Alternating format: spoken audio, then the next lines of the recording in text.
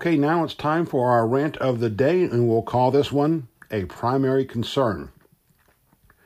Former State Senator David Shafer's participation trophy after getting whipped in the 2018 state Republican primary by Jeff Hardball Duncan was the chairmanship of the Georgia GOP, a mostly obscure position that primarily mixes fundraising and leading party pep rallies. Shafer and his colleagues in the GOP Executive Committee have committed what we'll call a crime against voters, at least in our personal history books.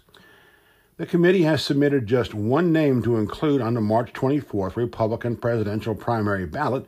That name is Donald J. Trump. Who knows, maybe Shafer has PTSD from his own primary defeat. Regardless, the AJC, The Hill, and other media report the committee received 5 names in all, but Shafer and company opted to make just one nominee for you, said former Massachusetts Governor Bill Wald in a tweet, quote, "Apparently, Donald Trump's bromance with Putin extends to emulating the Russians' approach to elections. The Georgia GOP just decided the Georgia Republican presidential primary ballot will have only one candidate on it, Donald Trump. What is DJT afraid of?" End quote.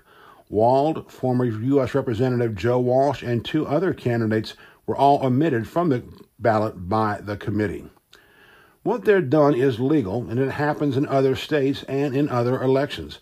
But what if one of these candidates gets, quote, hot, end quote, as the saying goes, in the early primaries? You know, like Donald Trump did in 2016. Do you derail a candidacy simply because you're trying to show presumed loyalty to the commander-in-chief? How about showing that same loyalty to the American election process? Isn't that what a primary is about, allowing party voters to pick their own nominee?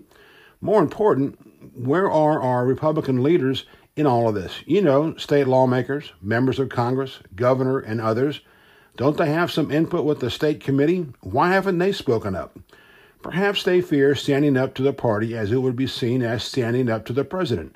We've seen some of that in recent days, going back to Brian Kemp's pick for the next senator from Georgia. As you know, he picked Kelly Loeffler over Doug Collins, the president's choice. Instead, the Republican Executive Committee of Georgia has denied voters the right to make a choice in March. After this, why even bother going to the polls? Also, have any of the committee members even thought about the potential fallout from the impeachment push now underway?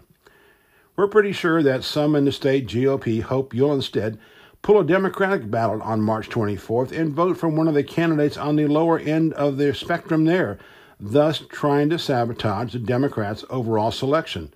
Now, that wouldn't happen in this era of politics, would it? Yes, some will argue that you'll have an opportunity to have a write-in candidate in the primary vote as well. Maybe so. Remember, we'll be using those latest foolproof voting machines in a few months. Anyone here familiar with just exactly how they work? Yeah, I didn't think so either.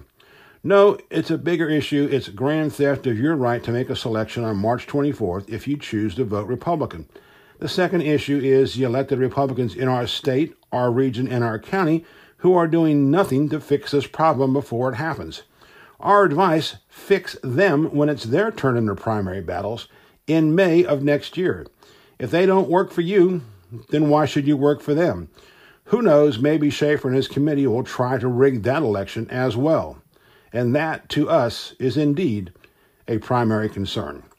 This is John Druckenmiller at HometownHeadlines.com, thanking you for joining us today. Continuing news updates all day on HometownHeadlines.com. As always, we open and close with the stylish renderings of Funky Druck by Harry Musselwhite. Have a great day in Northwest Georgia.